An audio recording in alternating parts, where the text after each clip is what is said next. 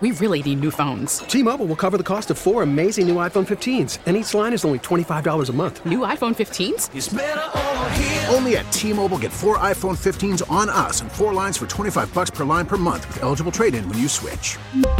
Minimum of 4 lines for $25 per line per month with autopay discount using debit or bank account. $5 more per line without autopay, plus taxes and fees. Phone fee at 24 monthly bill credits for well-qualified customers. Contact us before canceling account to continue bill credits or credit stop and balance on required finance agreement due. $35 per line connection charge applies. See T-Mobile.com. Home and Home. Are you an inconsiderate prick like me, or are you a cheese ball like Ross Tucker? Happy Valentine's Day, everybody. Not a day I care much about, but we will break it down for you how we view Valentine's Day. And we are playing matchmaker on Valentine's Day for all those free agent NFL quarterbacks. Who would you want? Jameis Winston? Cam Newton? Andy Dalton? That's the poll question this morning at RDC Home and Home. And reaction across the country from the PR debacle that is the Houston Astros. How might the Red Sox learn from that absolute embarrassment all day long yesterday? It is a Friday here on Home and Home, a radio.com sports original, and we're brought to you by ZipRecruiter. Check them out. It is ZipRecruiter.com/enter, the smartest way to hire. I'm Dave Briggs. I'm in Connecticut at home, getting ready to hit the road. Ross Tucker's at home in Pennsylvania. He's probably all juiced up for Valentine's Day because he's a freaking cheese ball. But before you call me inconsiderate, Ross Tucker, let me tell the folks how you paid off a Super Bowl bet. So if you're listening out there, Ross Tucker and I bet on the Super Bowl. I took the Chiefs to cover. He took the Niners. He was going to send me a Bloody Mary basket. I was going to send him IPA, really good beers from wherever it may have been, probably the Connecticut, Vermont, New England region. Was psyched to open my Bloody Mary basket. My wife was standing there by my side, and she said, "Who the hell sent you that?" I said, "Ross, settling a Super Bowl bet. He is either cheap or incredibly inconsiderate. Do you know why, Ross Tucker?" She said that. I absolutely do not know. Okay. All I know is that I am friendly with the guys at 409 Tailgate Club in Pennsylvania. It is a Penn State thing. They are a sponsor of a show I do on Penn State football in Pennsylvania. Now, that said, I didn't reach out to them. I didn't say anything. I didn't ask for any freebie or anything. I just ordered it and sent it to you.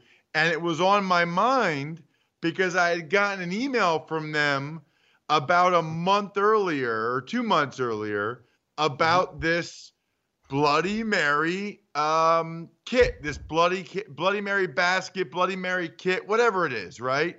Yeah. So I don't know anything about Bloody Marys. I just know as soon as I saw that, it made me think of you. And then when you said a bet, I thought, all right, if I lose, I'll buy him that Bloody Mary. No, I don't know. I can't remember what it was. It was $39 or $89. I don't remember. But I ordered it from those guys. I like those guys. Mm-hmm. So careful with your complaint right now because those guys have given me a lot of food over the years. It ain't about those guys. This ain't about them because this is delicious. 409 Tailgate Club Bloody Mary Mix. Not many rival mine. It's delicious. It's gluten-free, and it's fantastic. Ross Tucker also included pepperoni straws. Fantastic. Love them. And even a bacon rim, which if you're watching on the radio.com app is incredible. Check. The guys at 409, that's fantastic. This is on you. A Bloody Mary basket, if you're settling a bet, has to include what did you not include? What else goes in a Bloody Mary? Jesus. Vodka. Oh, the vodka. The vodka. This ain't on the Bloody Mary Club, the Tailgate Club, 409 Tailgate Club. They got it covered. You dropped the ball. It's not a Bloody Mary without vodka, Ross Tucker. What am I going to send you, non-alcoholic IPAs? Thank God. I mean, even like a small bottle, like even like an airplane bottle at least would have said, at least here's enough for one Bloody Mary. Thankfully, I had my own stash. All right, you so get it now? Number one, I am an admittedly bad gift giver. Number two, I don't know what the rules are about sending that stuff across state lines or whatever, but I'm assuming that 409 Tailgate Club is not allowed to sell alcohol or do it. I honestly, Dave, never even thought about it. I knew you liked Bloody Marys. I knew that they had this tailgate kit, this Bloody Mary kit, so I sent it to you. I didn't even think about the vodka portion of it, but I do know that the next time I get you a gift will be a cold day in hell, and I will never get you a gift again now. Let's get back to the you being a bad gift giver part. It ain't a Bloody Mary without vodka. And it was my wife standing there by my side who pointed out, this is absurd, man. So look, it is Valentine's Day, and I am a crusty prick when it comes to Valentine's Day. And thank God I married a woman who at least says she feels the same way about this ridiculous made-up Hallmark holiday, because I don't have a gift for my wife on Valentine's Day. And I don't know that you can criticize, given that I got no vodka in my Bloody Mary bet. Yeah, well, first of all, you're happy with everything you got, so maybe you should have just stopped there and not been critical, number one. Number two, I don't believe your wife for a second about the Valentine's Day thing. Even when they say that, deep down in places they don't want to admit, they still want it to be a special day. They still want you to make them feel special. And by the way, you have two daughters, including a young daughter, and you should set the tone with both of them about how potential future suitors should treat them on this and any holiday. Like a freaking princess, like the greatest thing that walked the earth. Because if they don't, you can't date my daughter. Wow. So we've got a football poll question, but you may have just proposed a better one. Is my wife, she doesn't want anything on Valentine's Day? Are women lying when they say that? Here's why I don't think she's lying. The last time I went all out and got a big thing of flowers and some sort of chocolates, my wife looked at me like, yeah, nice try, pal. Like, I don't care that you got me something because it's Valentine's Day. I'm not falling for your forced shit. I would rather have you do anything any other day of the year. Was the look, was the reaction. Now, it seemed genuine to me that she was not at all excited about getting those flowers on Valentine's Day. She wants to see it. Now, maybe the problem is I'm not giving enough romance on the other 360 plus days a year. Maybe that's the bigger issue here. But I believe her when she says it doesn't make a big difference whether I do or whether I do not. But you have me feeling bad, awfully bad, about setting an example for my young daughters, and perhaps even more so for my son, about how to treat a lady on Valentine's Day. So now I feel bad because of the parenting part. Thanks a lot, bro. Appreciate that. Well, it's true. It's true. They take their cues from us. You got to make it special. And by the way, you know what I got my wife for Valentine's Day? Breath mints. I want to know. Breath mints. Oh, you're fired. You know why? Because it's not about flowers or chocolates or some gift. It's about time. It's about time. I am taking her. We have a date tonight. I am taking her. It's a surprise. Okay. And it's about almost an hour away. It's very cool. I'll tell you, because I know she doesn't listen. It's down closer to Lancaster, Pennsylvania. It is the Lidditz Fire and Ice Festival.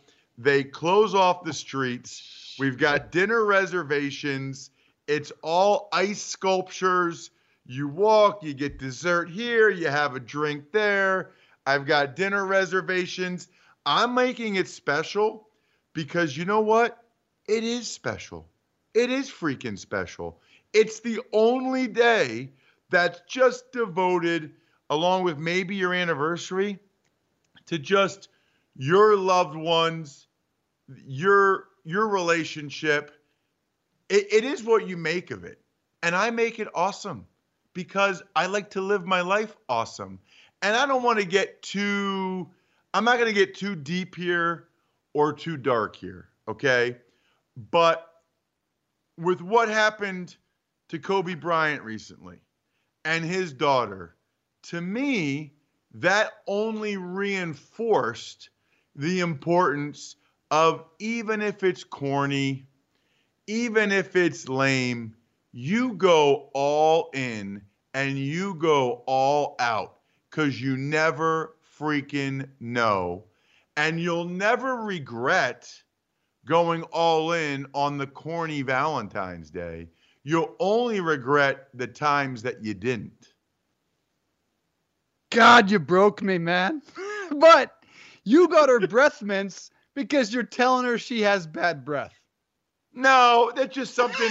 So to your point about my wife, like if I got her flowers or whatever, she'd be like, "Thank you."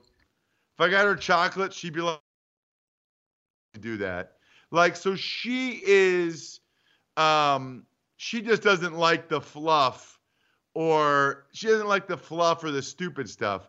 She will be happy that she'll have those lifesavers or whatever to put in her glove compartment in her car to pop every once in a while when she's going to go into a meet. Like, that's a practical gift that she'll be happy about. But she'll really, my wife, it's about quality time and it's about acts of service.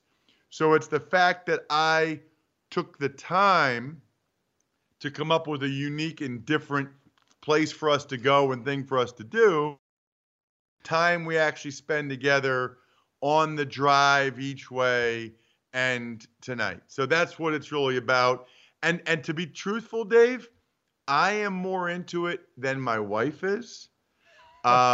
She often, when I am sentimental or emotional, she'll say, "Girl."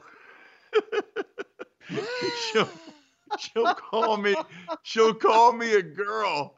She'll be like, "Girl," because I grew up much more like that than she did. So she'll bust my chops about it. She says I'm the girl. We have 3 anniversaries that we celebrate, and I take them all seriously. She kind of makes fun of me for that, but I don't care. God. I don't care. You only live once, dude. I don't care. First date, marriage, and what else? Marriage, first time we met her, and first time we told each other we loved each other. Oh my September 16th. September 16th, 2001. Girl. You are such a cheese dick. Oh my God. You are a Hall of Fame cheese dick. You have 3 anniversaries. Oh man. I got to step up my game. Later in the show, we've got some unconventional Valentine's Day celebrations. Top 4 really outside the box if you're looking for something last second, and some are downright frightening. You are a legendary cheese dick. The way the Houston Astros pulled off a legendary Hall of Fame all-time great debacle yesterday in the history of sports public relations. It's hard to imagine anything in any sport topping the pathetic performance the Astros have put together since the sign-stealing scandal went down, and yesterday was the coup de grace. It was unreal. From Altuve to Bregman, and the cherry on top was the owner, Jim Crane. We've got reaction from around the country, from San Francisco, from Boston, from D.C., Dallas, New York, and Philly. Here's how they all bought. Jim Crane coming out and saying it didn't impact the game, and then reversing himself on that one seconds later and saying he should not be held accountable. Reaction from the Astros debacle from around the country. That's all I can think of with the Houston Astros completely disingenuous apology was from the episode of South Park about the BP oil spill. We are deeply sorry. We're sorry. We're sorry. We're sorry. Sorry.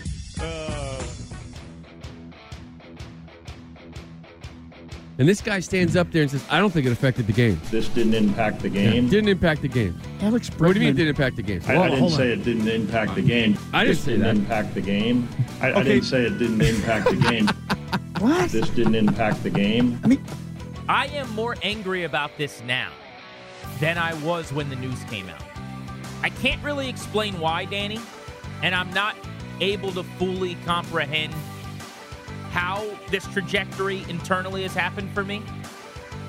But are you bleeping kidding me? We won the World Series. We'll leave it at that. Didn't you have an advantage in these games? Didn't it influence the game? And he said it may have and it may not have. Their opinion is that it didn't. Are you kidding me, dude?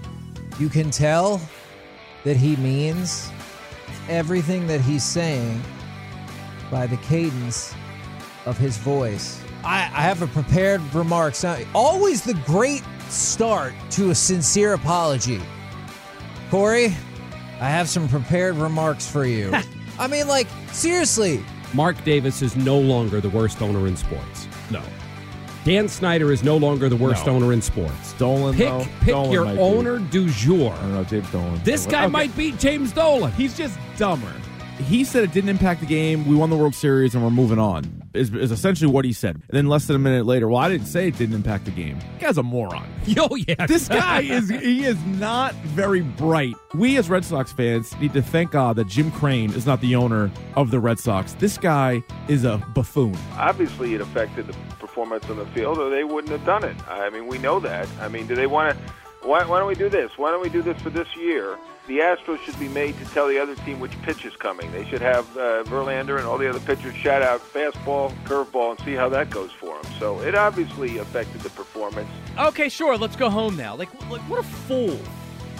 That he wasn't prepared. Obviously, he wasn't prepared. Who the hell would tell him to say that and to do that? Excellent reaction from around the country as we fire up our radio.com Red Zone reaction from around the country. And look, we crucified the Astros yesterday. Nick Kostos in the final half an hour. Recommend you go back and listen to that on the radio.com app on demand. Couple of great points made there. The only thing I could compare this to was brought up there by 95.7 The Game. This is like the BP oil spill PR reaction. That's the only thing it compares to. Nothing in sports would compare it to, because the Patriots, they handle things their own way, which were on to Cincinnati. And ultimately, the Patriots, no one felt like in the end that was why they were winning. They've proven that over the last 20 years. Two, Jim Crane now in the conversation for the worst owner in sports. No one in sports knew the name Jim Crane before a few months ago, and now he's being compared with Dan Snyder as the worst owner in sports. That is amazing. And three, as we move this forward, the Boston Red Sox are up next. They are on the clock. They are going to get hit because they did break the rules. They did use the Apple Watch. They did not do what the Astros did. Not even close. That I've been told from some very close sources to this situation. But let's move this forward. Ross, what should they have said? Because I've thought about many times, maybe I could take my media experience and go into PR. And so I thought, what would I tell them to say? What should they have said? Is there anything the Astros could have said to quiet the situation and to move it on, to move it forward? Not really. And the more I think about this, especially the owner, just because you're rich and made a lot of money and own a team doesn't mean you are necessarily an expert or able to handle a lot of questions like this the way you would like to or the way you should. Clearly, this guy was in over his head.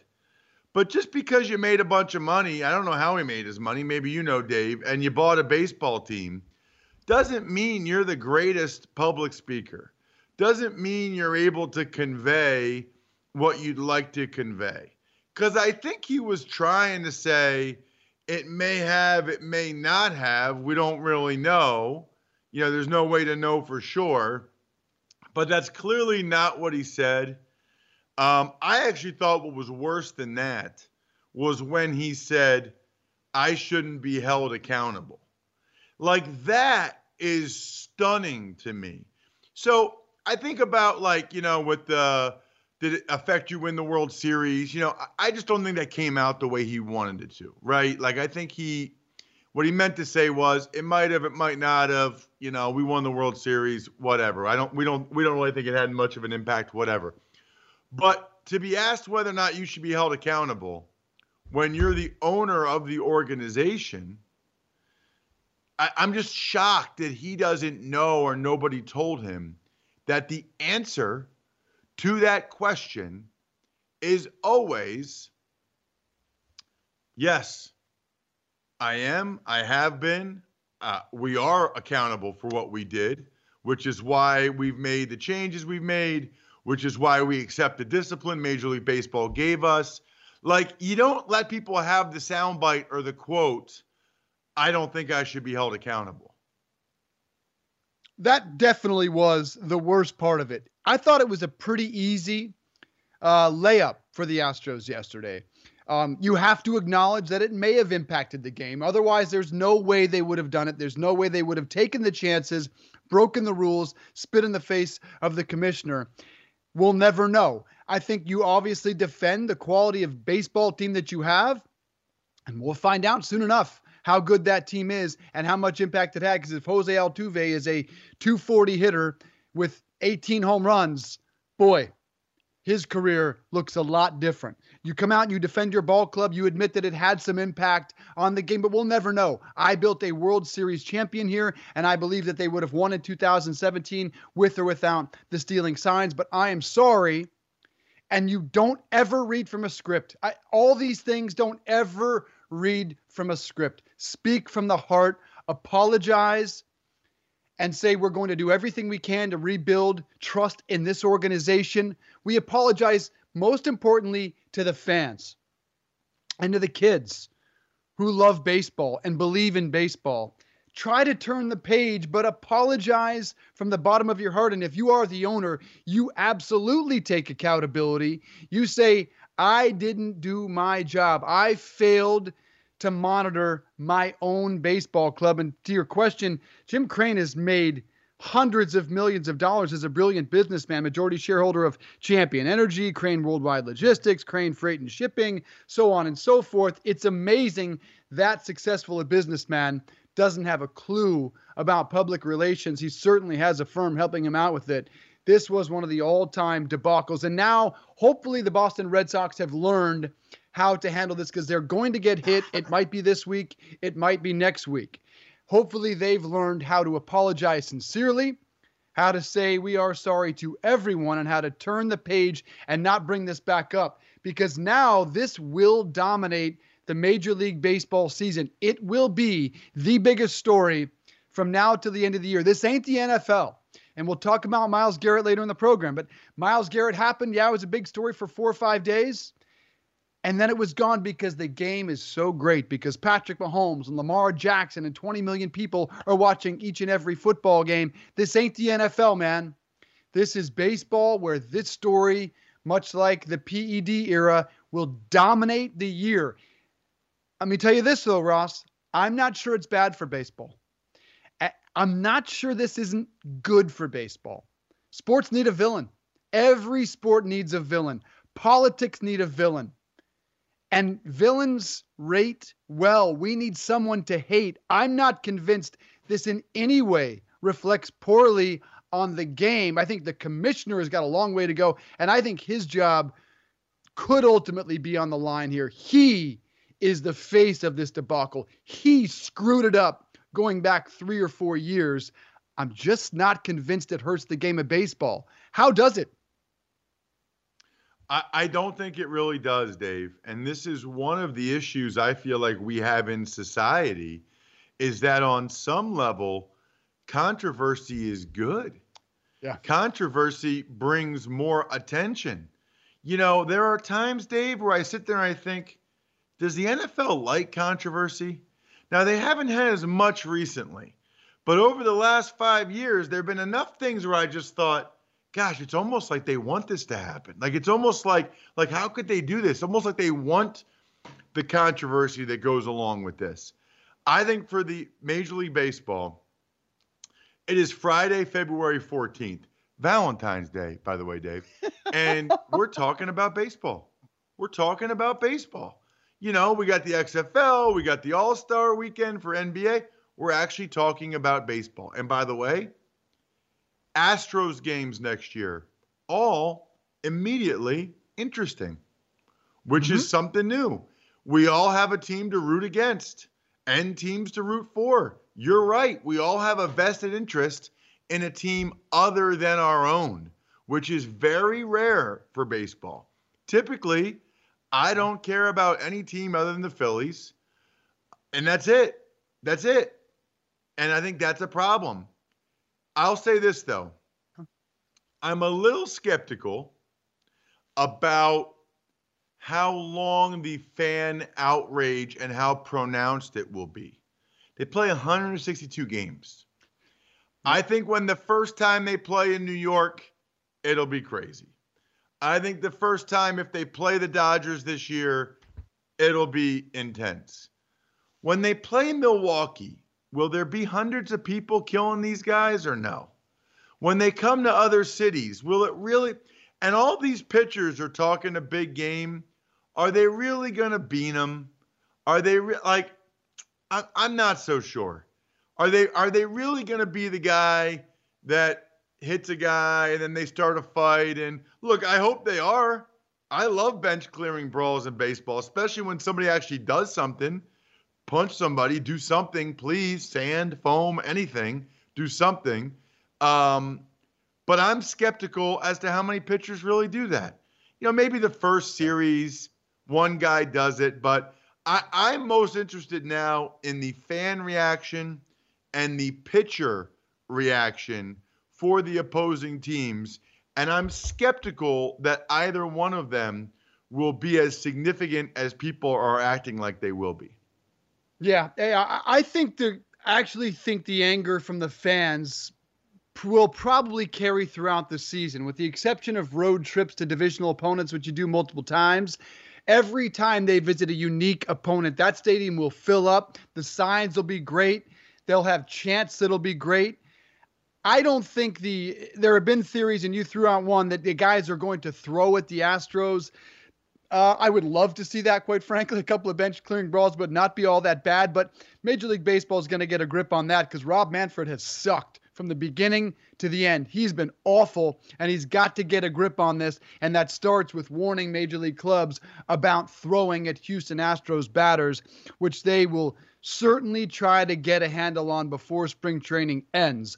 Circle May 22nd, 3rd, and 4th. That'll be interesting. Astros at the Red Sox, the sign-stealing scandal series. It's going to dominate this year. Just not convinced it's entirely bad for baseball. Let us know what you think about that.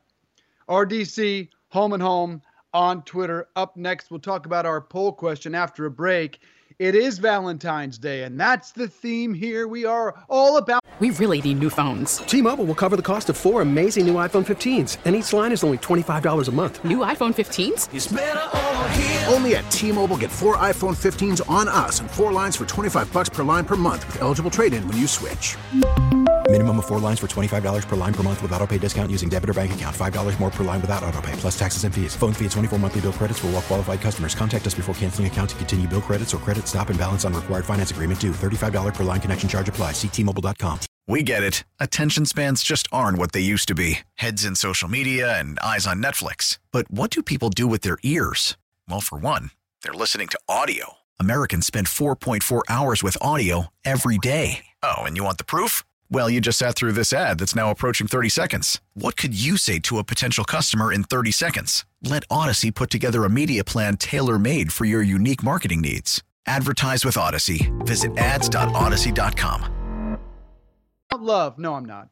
But let's talk about all these salary cap implications of this free agent quarterback class with Michael Giannetti, our good friend from Spotrac. I screwed it up again. Spot Track, because I want it to be Spotrac. Michael Giannetti, good to have you back on the program. Been a while, my friend. Dave Briggs and Ross Tucker. Let's have you answer our poll question this morning. Who's the guy you want for one season? Cam Newton, Jameis Winston, Andy Dalton. Oh, I'm with Dalton on that one. I think Dalton finds a really strong team here in 2020, whether it's the Saints to fill in for Drew Brees after 2020, whether it's the Patriots to take over for Brady at some point. I think Dalton maybe has to sit out for 1 year, depending on how these chips fall, but I do think he gets the better team at the end of the day. And what do you think, what is his current contract, Mike? And do you think that whoever trades for him just keeps that last year, or they extend him? But what's he at right now? Yeah, it's one year, $17 million. So it sort of depends on how you're going to treat it. If you're going to treat it like I'm talking, whereas he comes in and sort of sits for a year and backs somebody up, maybe you keep him around on that deal. Otherwise, you're definitely going to push this thing out 3 to 4 years, give him a signing bonus, make him happy and comfortable. And then whenever you need him, whether it's 2020 or forward, he's ready to roll. But it's sort of a 50-50 shot there based on whether you keep that contract or not. But what do you make of the reports that the Bengals are going to facilitate a trade that would work out well, that Andy Dalton would be pleased with? And would you have any of the model franchises in the NFL do that? Would Bill Belichick ever do that? Although I guess I can't really say that, because look what they did with Jimmy Garoppolo. They certainly could have got better return on their investment, and they sent him to a great situation with the guy Bill Belichick likes. But what does that tell you that the Bengals want to make him happy? Two things. Number one, certainly Dalton's earned that. And not that means anything when it comes down to business, but you can understand that being a part of this conversation right now. But the other thing is, you've got to show a good face for your other superstars going forward. You want to be able to attract free agents when it's time to fill in around Joe Burrow. And something like this, I mean, it's the conversation we had with Andrew Luck in Indianapolis. I mean, they paid him $21 million to go away. And, that's not just a gesture. That's a show of business from the Colts standpoint. That's the show that we take care of our own, and we're willing to go the extra mile to make sure that this team is comfortable and happy. So I completely agree with and believe the report that they're going to take care of Dalton in terms of where they trade him. Michael, let's get into Cam Newton. I think he's a really interesting situation. So What is his salary cap number and contract for this year? It's a little more than Dalton. It's 1 year and $20 million. It's about 19 to let him go. 19 cash it would be. So to me, that's exactly the same scenario, and maybe even more so because of the injury situation. I think any team that takes on Cam, whether it's via trade or even if they have to sign him as just a street free agent, you're going to want to slow play this and make sure he can get back to full speed, because I'm not sure that the past 2 years of Cam Newton proved that he's even been able to do that. I like him out west somewhere. It just seems like the Raiders or the Chargers would be involved in this conversation for Cam, because both can kind of bridge this thing, especially the Chargers, who have that high draft pick right now and probably will take a quarterback up there in the first round. I love Cam Newton as a bridge option for the Chargers to get them to that rookie quarterback. Or, look, if Cam works out, then certainly you've got a huge trade chip in whoever you just drafted. To me, that makes a ton of sense, just rather than somebody take a huge splash on Cam to be their quarterback for the next 4 to 5 years. That doesn't seem likely to me. All right, so but here's the issue, right, is I don't think he's going to be fully healed by the time the new league year starts. So how does anybody really trade for him then? Or how do the Panthers make a decision about him or trade him with him not being recovered from that Liz Frank surgery? Yeah, it's certainly going to drop the value. I mean, I don't think Andy Dalton or Cam Newton will bring back a huge trade value, because they are rentals essentially based on what their contract structure is. And certainly the injury to Cam Newton adds to that. Does he have to pass a physical to be released? That's another question. Or do they have to find an injury settlement situation with Newton? It's a bit of an ugly situation. But look, the other side of this is, do they even go, right? I mean, does Andy Dalton even go at the end of the day, or does he just sit and become an Eli Manning mentor to Joe Burrow for a year, which isn't the worst situation in the world for the Bengals? It's not great for Dalton. But that's certainly something to talk about is does Cam Newton even leave Carolina, or is he just, a fill-in-the-blanks option for whatever else they do? I do think there's another quarterback coming to town, whether it's via the draft or via the free agency list. But I'm not even positive that Dalton and Newton leave. Just don't get in that Justin Herbert business. Michael Genetti, Spot Track with us. Check him out, Spot Track on Twitter. Great podcast he has as well. Founding member of the 30-30 Club, 30 touchdowns, 30 interceptions. LASIK Winston. Where is he next year, and what's the market? I haven't heard that yet. That's awesome. The market's going to be decent. He's going to be middle of the road because, look, he's a gunslinger. This is an air attack league right now.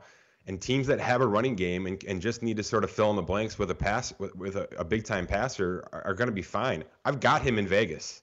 That's where I put him in my little bold projections list.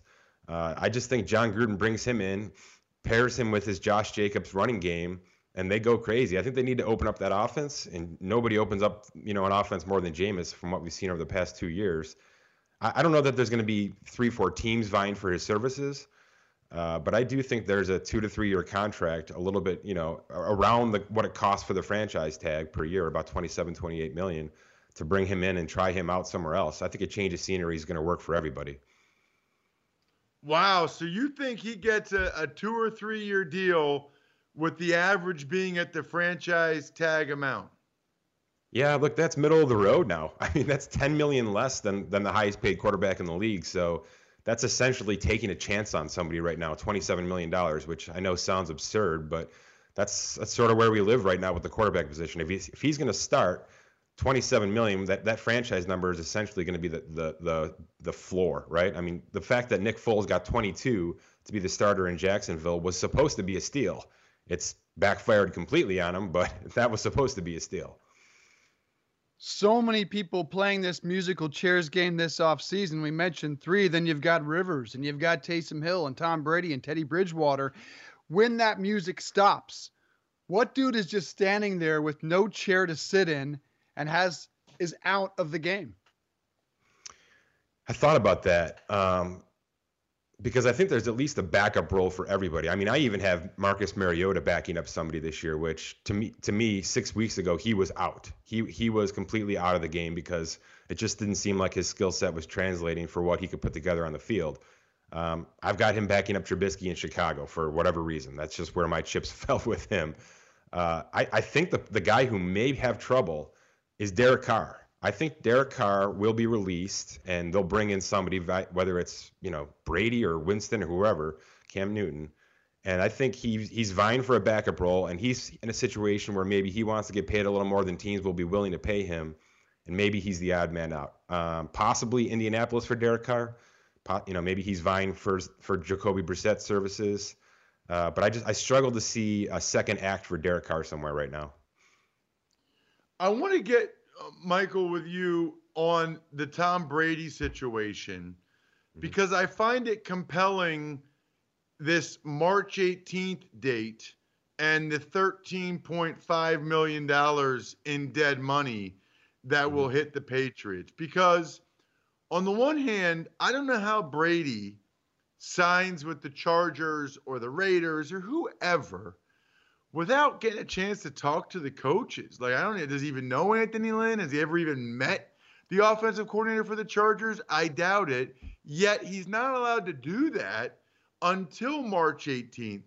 But if he doesn't figure something out with the Patriots by that date, they got to eat that $13.5 million, right? Which, they don't want to do, number one. And number two, that would kind of sabotage what Brady's trying to do if he does want to go back to New England.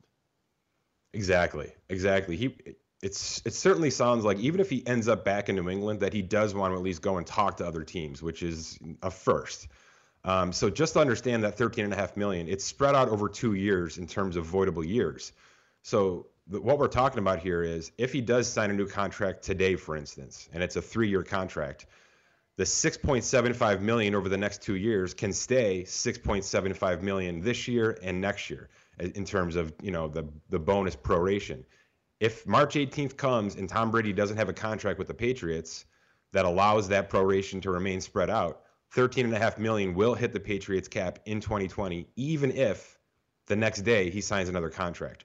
So it'll be $13.5 million of dead cap for Brady, and then whatever the new contract is added on to that. So that's a sticky situation. And for Breeze, it's even more. It's 21.3. So the Saints have even more incentive to get a deal done with Breeze right now in the next couple of weeks, so that $21 million doesn't hit their cap, and then they double up with a contract for him.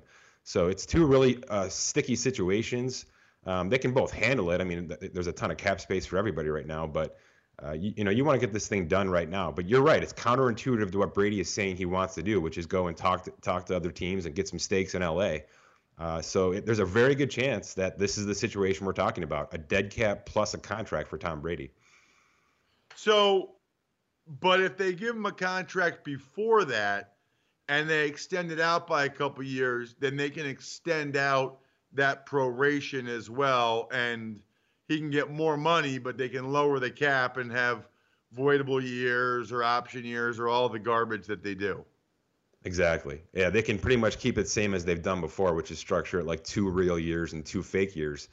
My guess is that's exactly what they want to do. But you're right. I mean, if he wants to go talk, it's going to bite him because they're going to have to accelerate that dead cap to 2020, and it's going to be really tough to pay him what he wants this year on top of that $13 million of cap already there.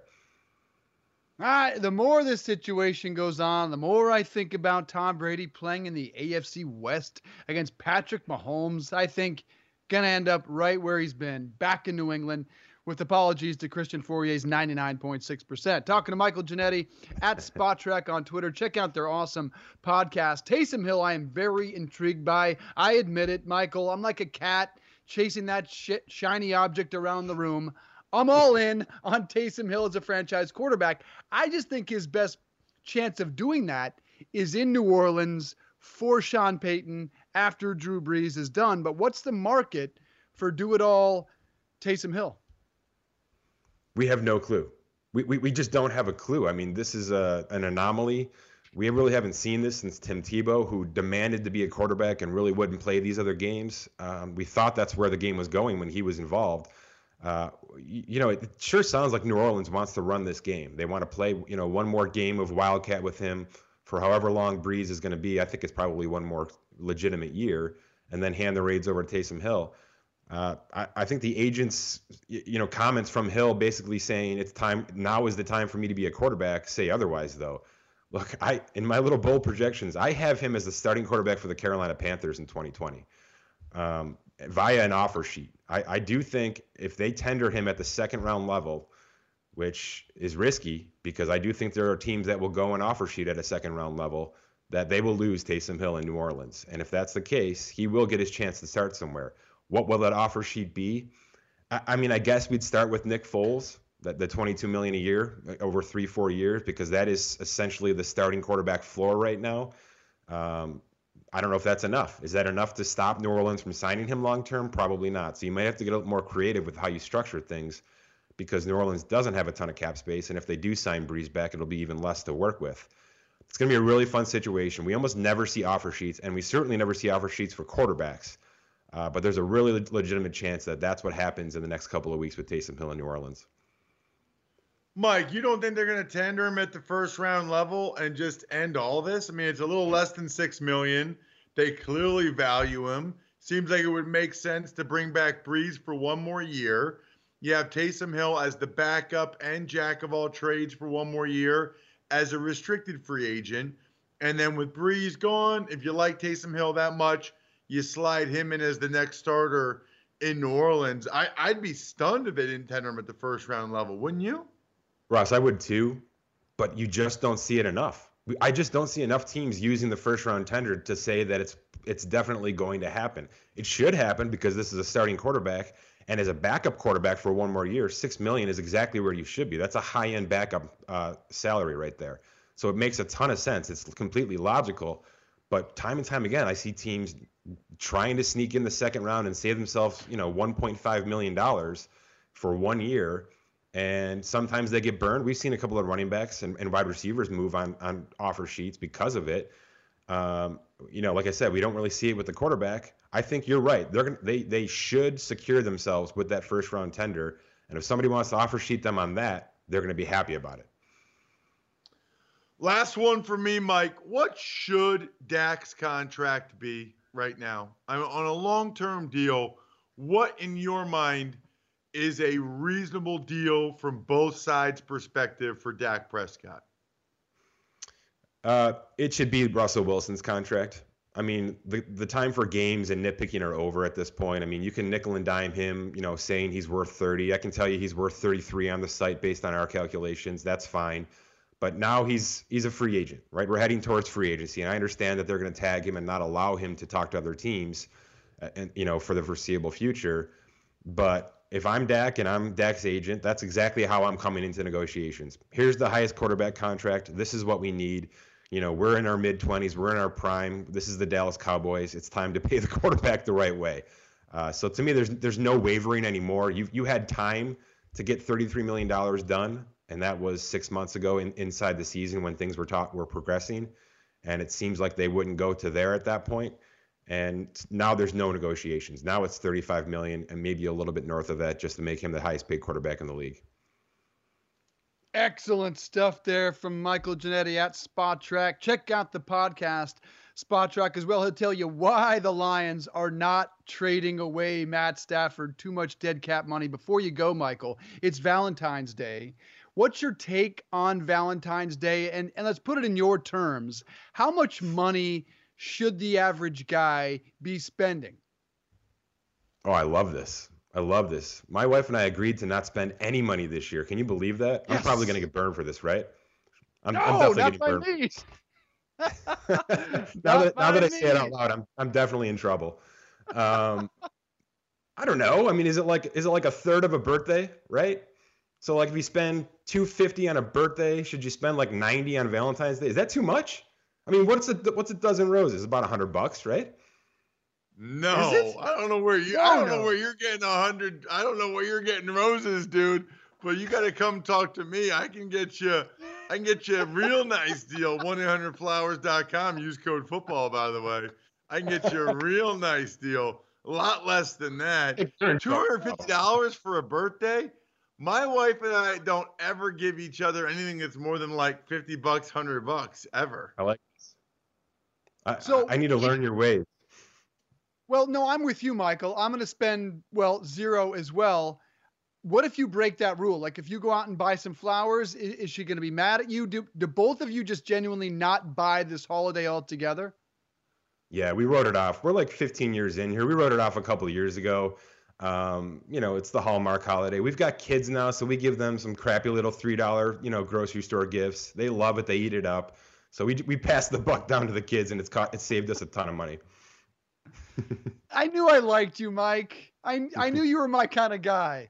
Ross Tucker's the cheese dick of the year, man. You wouldn't believe the lengths he's going to make his wife happy today. But he's a good dude, just a cheese ball. We like how you do it. $0 from the man who knows dollars and cents. Michael Ginnetti at Spot Track on Twitter. Good to have you, my friend. All right, guys. Have a good weekend. Really great analysis on Valentine's Day and on the free agent market that Derek Carr could be out and that Taysom Hill could start next season in Carolina. Love all those takes. We'll take a break and more on Valentine's Day, including some outside the box options for you fellas. If you want to spend a little bit of money, or if you're single, we got an option for you. And also our friends from Pro Football Focus weigh in further on the free agent quarterback carousel. Codable co-founder Gretchen Huebner experienced how challenging hiring can be after unsuccessfully searching for a new game artist to grow with her education tech company. Then she switched to ZipRecruiter and saw an immediate difference. You can too by signing up for free at ZipRecruiter.com/enter. ZipRecruiter doesn't depend on candidates finding you. It finds them for you. And by using ZipRecruiter's screening questions to filter candidates, Gretchen found it easier to focus on the best ones, then find the right one.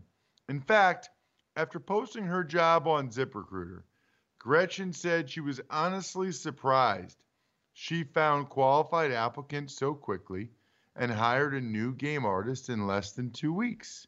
With results like that, it's no wonder 4 out of 5 employers who post on ZipRecruiter get a quality candidate within the first day. See why ZipRecruiter is effective for businesses of all sizes. Try ZipRecruiter for free at our web address, ZipRecruiter.com/enter. That's ZipRecruiter.com/ENTER. ZipRecruiter, the smartest way to hire. Hey everybody, it's Ross Tucker. Thanks for listening to the Home and Home podcast. Remember, you can watch or listen live every day from 8:30 to 10:30 a.m. Eastern Time exclusively on the radio.com app or on the web at radio.com/home. Home and Home.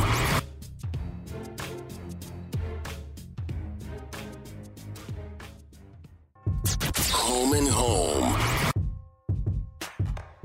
Happy Valentine's Day, everybody. How you spending it, fellas? Are you like me and you're just bitter and you just don't like this holiday? Are you like Michael Giannetti from Spot Track? You're not buying this holiday. You're not buying this made-up crap, and neither is your wife. Or are you the cheese ball of the year, Hall of Famer Ross Tucker going all out? What kind of guy are you?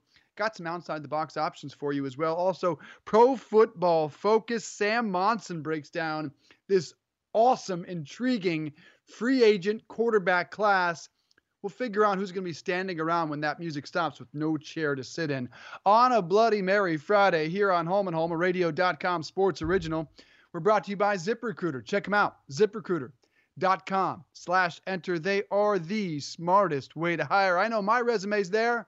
Yours should be too. That's how businesses hire this year. Spot Track was great. Check them out on demand just a few minutes ago. Really intriguing concepts about where some of these quarterbacks land. Ross Tucker, I'd tell you, 409 Tailgate Club nailed the Bloody Mary mix. I'm just torn about getting into a second Bloody Mary before I get in the car and drive to the airport. I wish it wasn't so good, because then it'd be easy to stop at one. Now I'm going to have 2. I'm going to refill, Ross. I'm going to refill.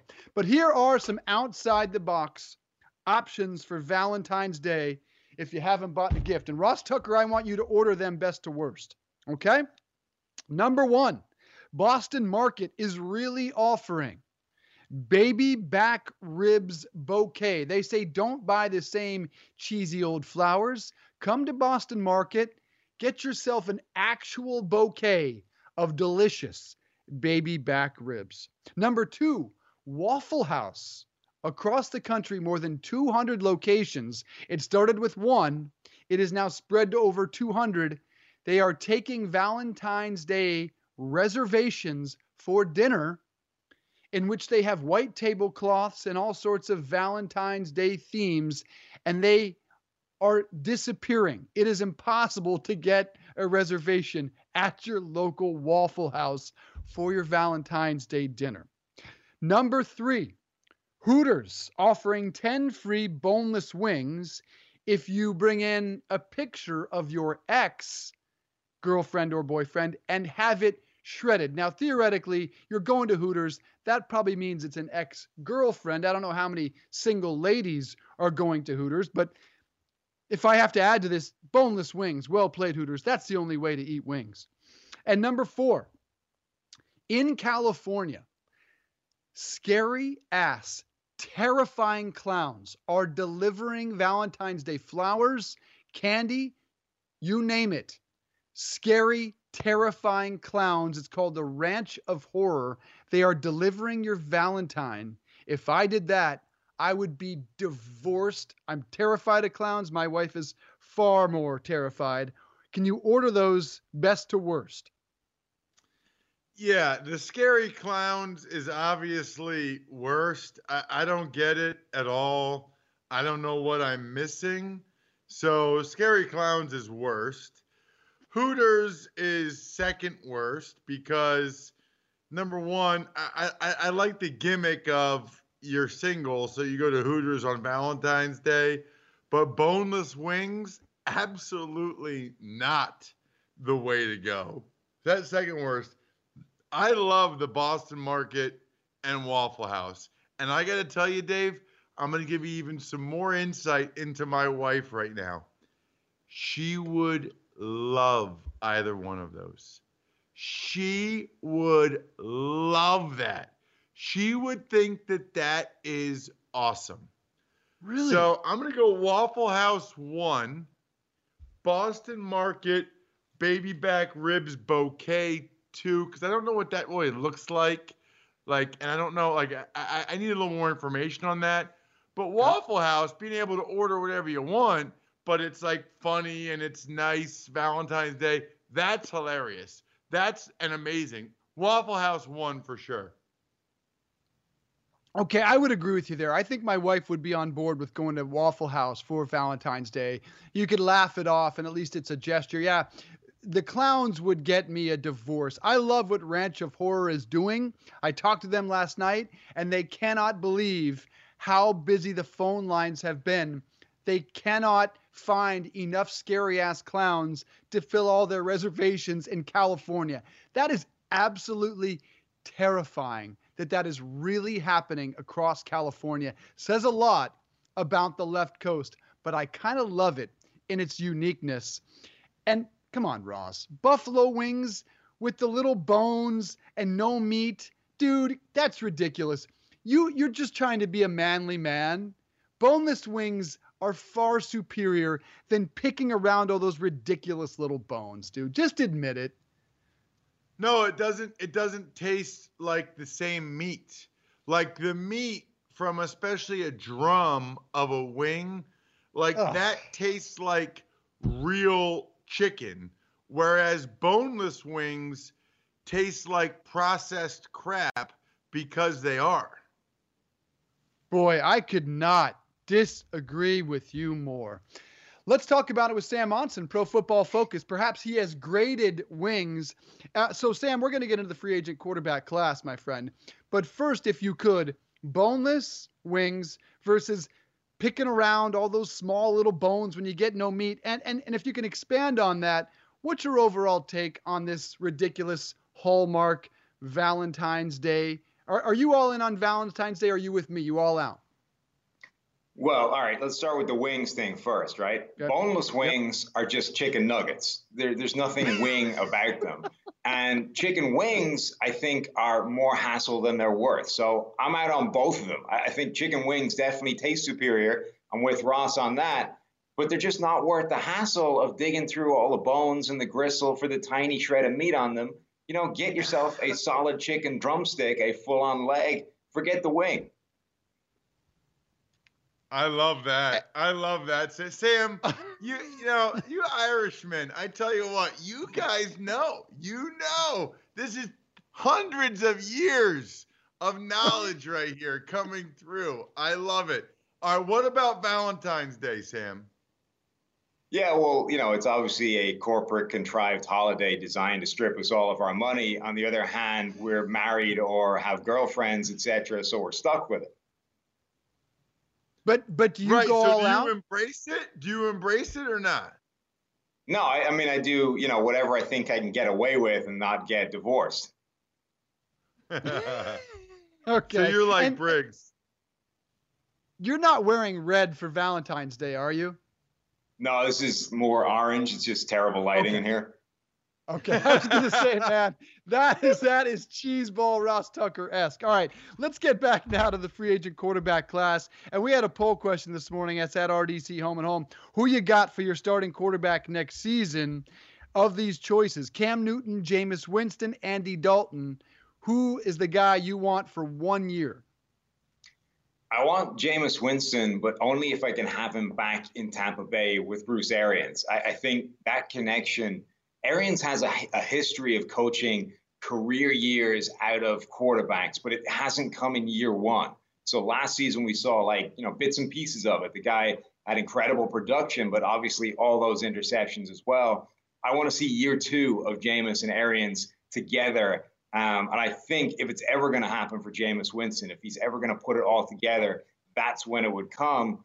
If I can't get that, I mean, it's between, I think, Dalton or Cam Newton. I'm now getting pretty scared as to Cam Newton's lengthy injury history. And even if he comes back healthy, are you going to have to change his playing style because of all the injuries he's had? Because if you have to take away his rushing threat and the things that made him special, he's not the same quarterback at all. And Dalton is the one that's, maybe the steadiest of the three, but you need to give him help. Like if you surround Andy Dalton with a top-level receiving core and a decent offensive line, you might get solid production out of him, but he needs that more than the other two. Yeah, so I'm glad you mentioned it. Everybody seems to hate Andy Dalton. I don't really understand it, Sam. I feel like he's always been like a 15th best quarterback in the NFL for a lot of years. The Bengals have been garbage the last couple of years. Last year, they were the worst team in football. I mean, what's so bad about Andy Dalton? I think he just represents, a lack of ambition at the quarterback position. It's like if you have an Andy Dalton, he's never going to be a top 5, even probably top 10 quarterback. And teams don't want to settle for that. You want to chase a guy, even if it's a Jameis Winston, this idea that maybe he can put it all together and he can be a top 5 guy, and then we're cooking. Then we can go to the playoffs, we can win games, the quarterback can get stuff done. You can create a very good team around Andy Dalton and he can perform well.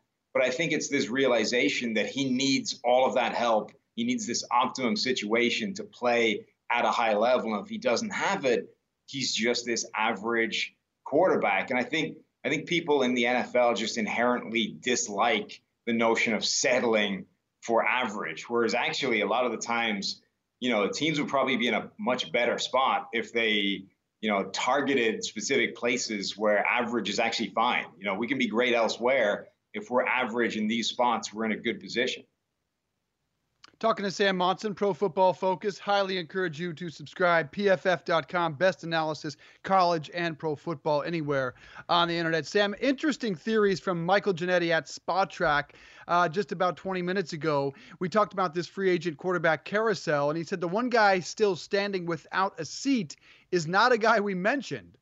He believes it's going to be Derek Carr, who's going to be out in Oakland looking for his next place to play. I was shocked by that. I think Carr can play. I think he's back in Oakland. Do you think there's any legitimacy to that? If not, who is the guy, when all is said and done, that's standing around without a seat when the music stops? Yeah, I could definitely see Derek. I could see Derek Carr going either way. I think he's shown enough that you could be convinced that you could build a decent team around him, kind of like the Andy Dalton thing, that if you give him a good roster to work with, he can work with that roster. On the other hand, I can see you looking at Derek Carr's performance since that 2016 season where he was so good and saying, look, he's never going to get back there again. We're not going to put this thing together. It's time to move on and find someone that can do it the same kind of thing for a cheaper level. So I could see either scenario unfolding for Derek Carr. Obviously, I think Marcus Mariota, the guy that Tannehill replaced. I think Mariota is the guy that lost his job over the course of this season, not just in Tennessee, but I don't see any way he has a starting gig in 2020. I think he's going to have to do what Tannehill did, which is go somewhere, be a backup, and then try and wait for an opportunity to resuscitate his career and show that he can be more than he was this year. All right, Sam, 2 veteran guys, both free agents. Tom Brady, Phillip Rivers. Everybody seems to think Rivers is cooked. 2018, I thought he was awesome. People seem to think Brady still has something left. What did the film show this year for both of those guys? What do they have left? What can they be for a team in 2020? I mean, I think the common thing they both have is that each one of them now needs help, in a way they didn't necessarily in the past. The Chargers have been spectacularly unable to put an offensive line in front of Phillip Rivers basically for the duration of his entire career. And some years he's been able to overcome that and been incredible despite a huge amount of pressure. I just don't think he's able to get that done anymore. So Phillip Rivers needs to go somewhere that can protect him a little bit. And if he does, he can still play at a high level. Brady, I think, his issue is with the receivers and the complete lack of separation in New England a season ago. They basically had Julian Edelman and nobody else. And as soon as teams figured out that if they bracket cover Edelman, nobody else in that team can win in the passing game, Brady had problems. And I think when you look at the tape and when you look at the data, almost all of the issues in that New England offense stem from the fact that nobody could get open on a consistent basis. Brady held the ball longer than he's held at any time in the last 10 years, and he was worse under pressure at any time in the last 10 years because no matter how long he held onto the ball and no matter how much he tried to give those guys a chance, nobody would get open. So I think if you give Brady a receiving core that will separate, he suddenly jumps back to being a top 5 quarterback. I think he still has that level of ability even at 43 years old. Talking to Sam Monson, ProFootballFocus.com. Who the heck could that receiving core be? A.J. Green did not play a game like last season. No clue if he's anything close to what he was in his prime. Looks like Greg Olsen is going to sign elsewhere. Amari Cooper, they're going to find some way to hang on to him in Dallas for at least another season. Clearly, Tom Brady would like to find a spot for Antonio Brown. Can't imagine under any circumstance that's in New England. So who could those receivers be if the Patriots want to hang on to Brady? Well, I think it's a great draft for needing receivers. The Patriots have not been good at drafting receivers, which is a problem. But they've also shown in the past that they're willing to trade for receivers. They threw a first-round pick at Brandon Cooks a few years ago, and that put some interesting names on the table. If they're willing to deal number 23 overall, they could start looking at guys like, Stephon Diggs maybe from Minnesota, or, what would the Browns take to give up Odell Beckham this year? The Patriots, I think, could make some moves. There's also some free agent receivers that will be available. Even if Amari Cooper doesn't hit the open market, you've got guys like Emmanuel Sanders. You got Robbie Anderson from the Jets. There are some players that are out there. I think they're going to need to take multiple swings at this thing, whether it's trade, free agency, the draft. They might need to do all three to try and find a group of guys that can separate and give Brady someone to throw to. Sam, let's talk Taysom Hill. He wants to be a franchise quarterback somewhere else. Based on everything you've evaluated, preseason, regular season, what have you seen from him? What do you think he is? Yeah, I mean, he's obviously an incredibly talented athlete and playmaker, but projecting him as a quarterback is almost complete guesswork at this point because he's basically never played it. You've got to go either back to college or confine yourself almost exclusively to preseason games. And obviously preseason is just not the same thing. Now, he's been reasonable in preseason as a quarterback. He's had a couple of good games, and the good games were the two more meaningful preseason games, weeks 2 and 3, the ones that if you're going to put any kind of stock in them, those are the games to put stock into.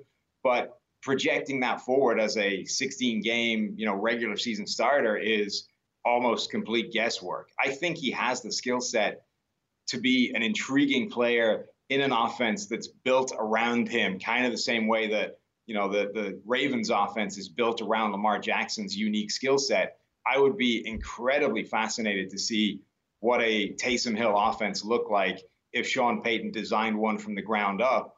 I just don't understand why you would go to that kind of trouble for Taysom Hill. He's a talented playmaker. He's an athlete, but there's a lot of players out there that tick those boxes. And I'm just not sure what the fascination is, particularly with Sean Payton, because that guy has been hyping Taysom Hill since he got there at an incredible degree. He was comparing him to Steve Young during the season. Like, this was before he had any incentive to talk him up in terms of getting somebody to throw a restricted free agent offer at him. I don't understand quite what Sean Payton's fascination is with Taysom Hill. On the other hand, I'm all for the entertainment of seeing him build an offense around him. Me too, man. I am all in. I am a cat chasing that reflection all over the wall. Last question, Sam Monson, Pro Football Focus. What do you like? What do you not like? Will you be watching in week 2 of the XFL season? I don't know. I think I got burned by the AAF a little too much. I was trying to watch the XFL in week 1. I like a lot of the changes they've made in terms of rules, the extra point thing. I think the kickoff stuff, which I didn't expect to like, but I think that could actually work well. And the fact that they fixed replay. The NFL should immediately adopt what the XFL does in terms of broadcasting the conversation that happens between the officials and the replay booth guys so that you at least know what is happening. I think that's a fantastic innovation, something rugby has been doing for the better part of a decade. The NFL should definitely adopt that. But in terms of the actual on-field action, I'm struggling. I want to like it. I want to find a way to invest. And I don't know. I think the AAF has burned me. Yeah, I kind of feel the same way. I'm talking myself into watching it this weekend, week 2, over the NBA All-Star stuff. Sam Monson, Pro Football Focus. Appreciate it, my friend. Happy Valentine's Day. Check him out, pff.com. Hey, everybody, it's Ross Tucker. Thanks for listening to the Home and Home podcast. Remember, you can watch or listen live every day from 8:30 to 10:30 a.m. Eastern Time, exclusively on the radio.com app or on the web at radio.com/home. Home and Home.